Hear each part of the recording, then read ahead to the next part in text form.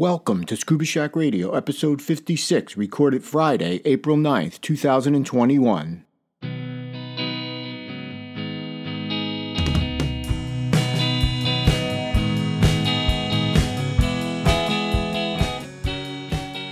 Scuba Shack Radio is a bi-weekly podcast in support of our mission to empower individuals with knowledge, ability, and experience to venture underwater in pursuit of their aspirations and to advocate for ocean health and sustainability.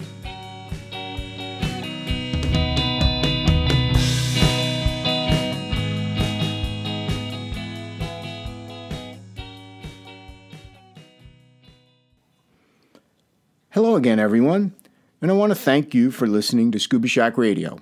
I'm your host, Jeff Centerpino. So it's a Friday, and a departure from my usual Sunday recordings. I moved up this episode because I'll be tied up on Sunday with a Dive Master class. In fact, I may be looking at moving my future recording sessions to either Fridays or Mondays as my schedule may better align. Sundays become very busy during the dive season. While I'm also very pleased to report that March 2021 was an outstanding month for Scuba Shack Radio. We had our best month ever for listeners. We had over 50% more downloads than our previous record, and now we stretch across 60 countries. I'm truly appreciative of everyone who continues to listen to the show. Hopefully, I can continue to evolve and continue to provide interesting and informative content without being too controversial or opinionated. As I say in the opening, this podcast is in support of our mission. Thank you all again. On today's show, we're going to go back for another installment of Sea Hunt, It's Still Alive. This time, the Alcatraz story. But first up will be our news and information segment, Wet Notes. So, let's get started with episode 56.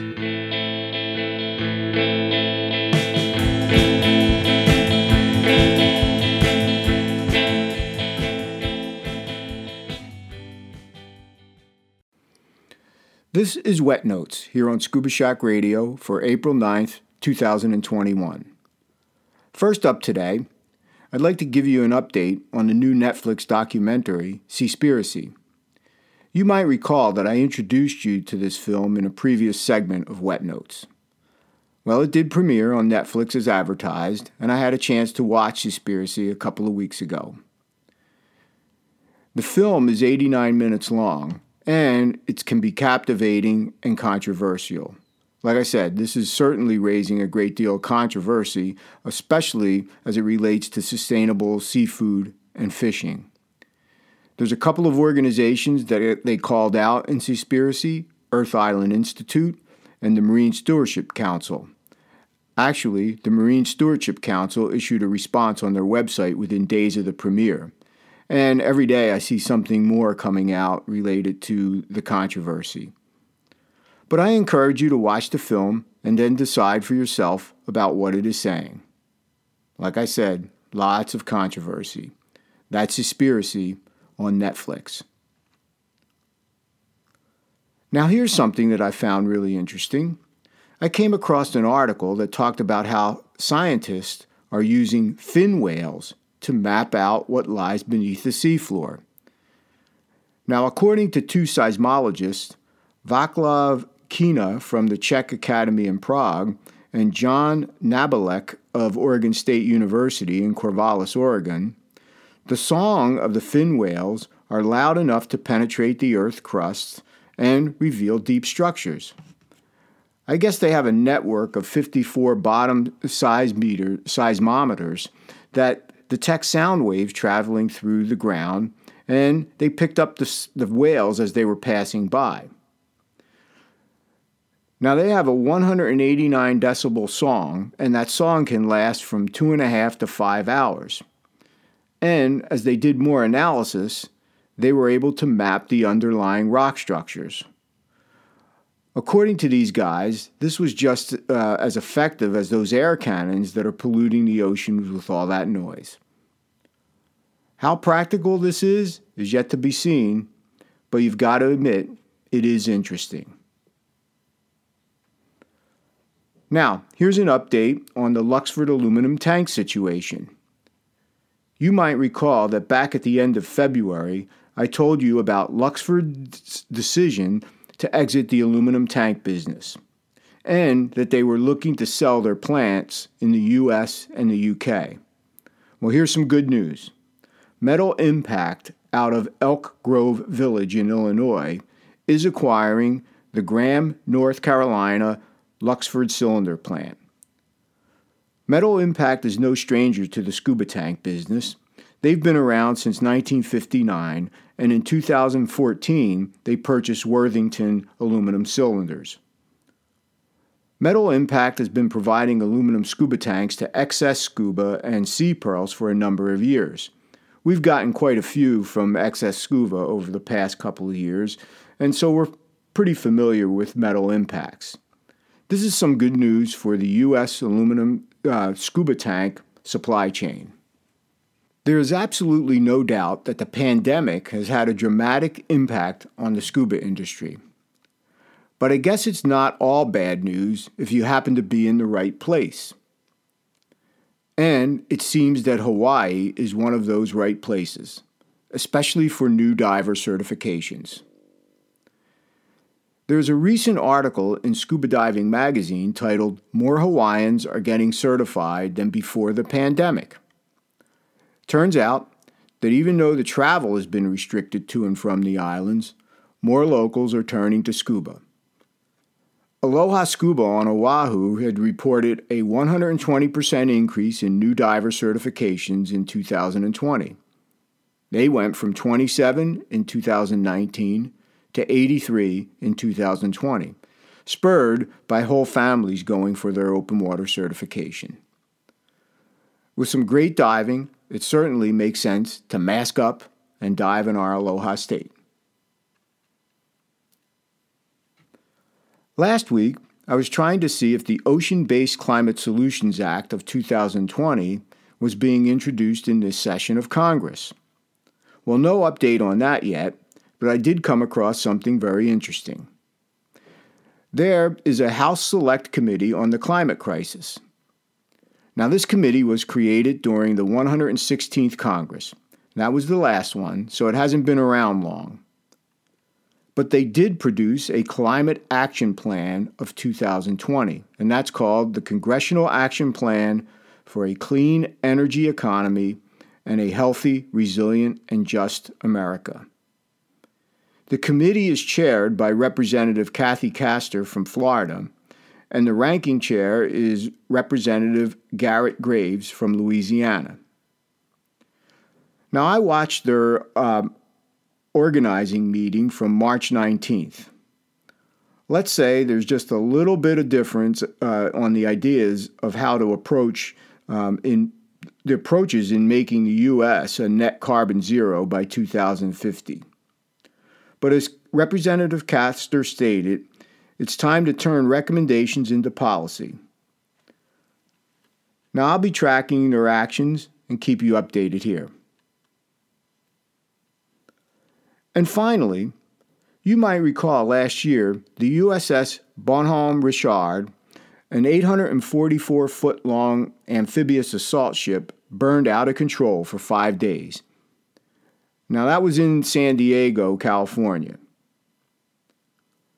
But now, Senator Marco Rubio from Florida is proposing that the ship be used to create an artificial reef down in Florida. A little bit of background. The Navy did some cost analysis on what it would take to restore the ship to operational status. And they estimated that that would be somewhere between $2.5 and $3.5 billion. But the cost to decommission and scrap the Bonhomme Richard would be about $30 million. Now, Senator Rubio didn't provide any details on where the ship might be sunk and become an artificial reef, but he did say that it could be done for less than the $30 million to scrap the ship. If this were to happen, it would be huge. We'll keep an eye on it and see where it goes. Fingers crossed that we'll have another artificial reef down in Florida, something that big to dive on. Well, that's it for this installment of Wet Notes for April 9th, 2021, here on Scuba Shack Radio.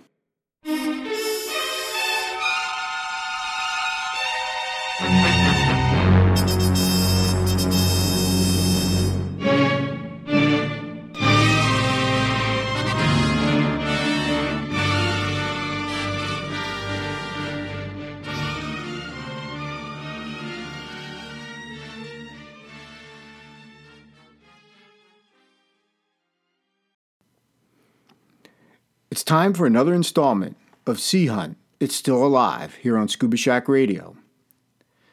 This time, we're going back to episode 1 of season 2, and it was titled The Alcatraz Story. This episode premiered on January 4th, 1959. At the time, Alcatraz was still very much in operation as a prison, and it did not close until March of 1963. The Alcatraz story starts off with a scene of several convicts breaking rocks on the cliffs of Alcatraz, when all of a sudden, one of the convicts falls in. And then you see him swim down before surfacing when the guards fish him out. But wait, there's a mysterious fishing boat, the Olympia, watching what's happening. The convict is circling his arm as if he's signaling the fishing boat. The scene shifts to the boat, and the three guys say they need to find Mike Nelson. Well, now we're underwater with Mike Nelson, and he's testing flares for a company when all of a sudden an anchor comes crashing down dangerously close to him, and a skin diver comes diving down. Mike is really mad, and he's ready to chew him out when he gets to the surface. But they get to the surface, and all the guys start apologizing, and they say they've came a long way to see Mike. And Mike asks them why. To bury him at sea? No, they introduce themselves as the Brand brothers, Larry, Johnny, and Frank. They claim to be abalone divers and need to learn how to scuba dive so they can find the abalone. Mike advises them on the law, but they say, hey, they're law-abiding brothers, so he agrees to teach Larry and Johnny how to scuba dive for $300. And they're going to start tomorrow morning at 8:30. But Mike tells them if any of them goof off, it's over. So the next morning, they're out diving. Mike says they're easy to teach. He's going over the equipment, the safety procedures, and the buddy system underwater. Now they're in triples, doubles, and single tanks, a bit of everything. After their first lesson, which, by the way, lasted 5 hours underwater, and they were below 60 feet, Mike tells the brothers no more diving, while he heads back to town in his Jeep to get the tanks filled, and he gives them a book on scuba diving to read. Larry tells Mike, okay, Teach, we'll be good. Yeah, that's not going to happen. Mike returns to find the boat empty and there's bubbles in the water. Larry and Johnny are diving again. Just then, Frank shows up, and Mike and Frank get into a fight before Mike knocks him down, gets into his gear, and enters the water to retrieve the two brothers before they kill themselves. Mike finds them underwater, and it looks like they're doing something like the Dive Master gear exchange. Now, they take off, and Mike goes in hot pursuit. For some reason, Johnny turns around, rips Mike's mask off. Mike has to find it, put it on, and clear it, just in time to find Larry running out of air. Mike grabs Larry, and Buddy breathes with him to the surface. Now Mike is really mad. School's over. Another 5 minutes, and all their problems would have been over. They'd be dead. His advice, don't play games with the ocean. The brothers tell Mike they were just practicing what was in the book Mike gave them. Mike doesn't really believe them, but they take off. And as the boat departs, Mike finds Frank's wallet on the pier. Apparently, he lost it during the fight with Mike. He's not Frank Brand, but Frank Bronson. The plot thickens. Wonder if Mike got his $300. The scene now shifts to Fisherman's Wharf, and Mike is getting the lowdown on the Bronson brothers. They haven't been abalone fishermen for years, and there's a fourth brother, Mark. Now Mike's looking for their boat, but he spots it off an abandoned pier in Oakland and decides that he needs to scuba dive out to see what's up. The boat is empty, but before Mike can get on board, the three Bronson brothers show up. His only option?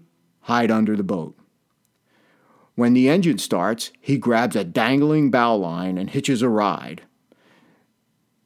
They're up to no good. The pressure is tremendous as he hangs on in fears of the blades of the prop behind him.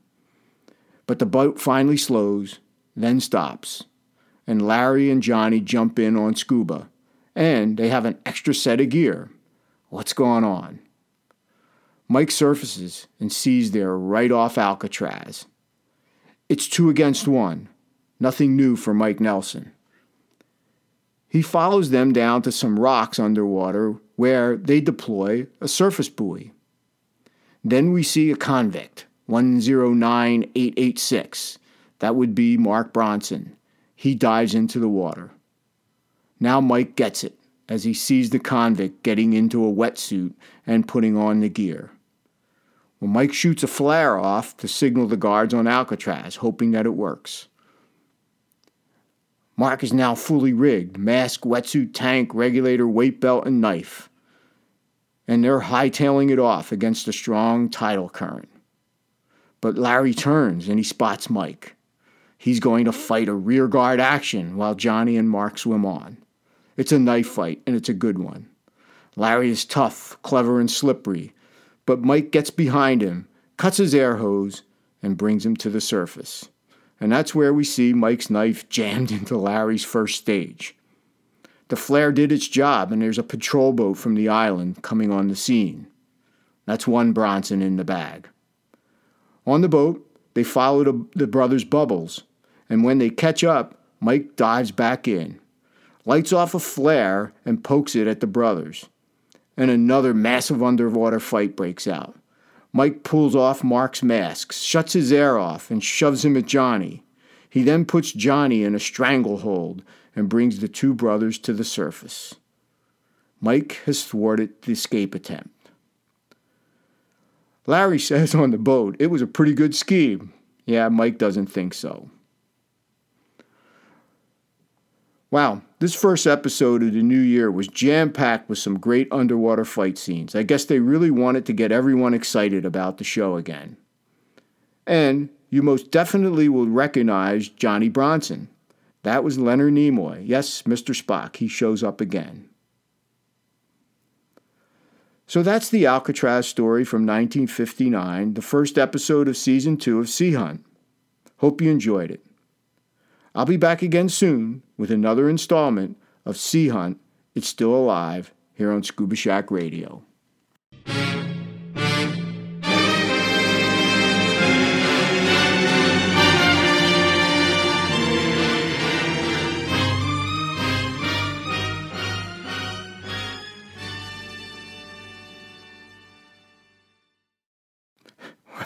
Well, you gotta love Sea Hunt and the knife stuck in the bad guy's first stage after Mike cut his air hose. That's classic. So this wraps up episode 56 of Scuba Shack Radio. Thanks again for listening to the show, and don't forget to tell your friends about us. That would be greatly appreciated. Until next time, I hope everyone stays healthy and safe as we emerge from the pandemic. Take care, my friends.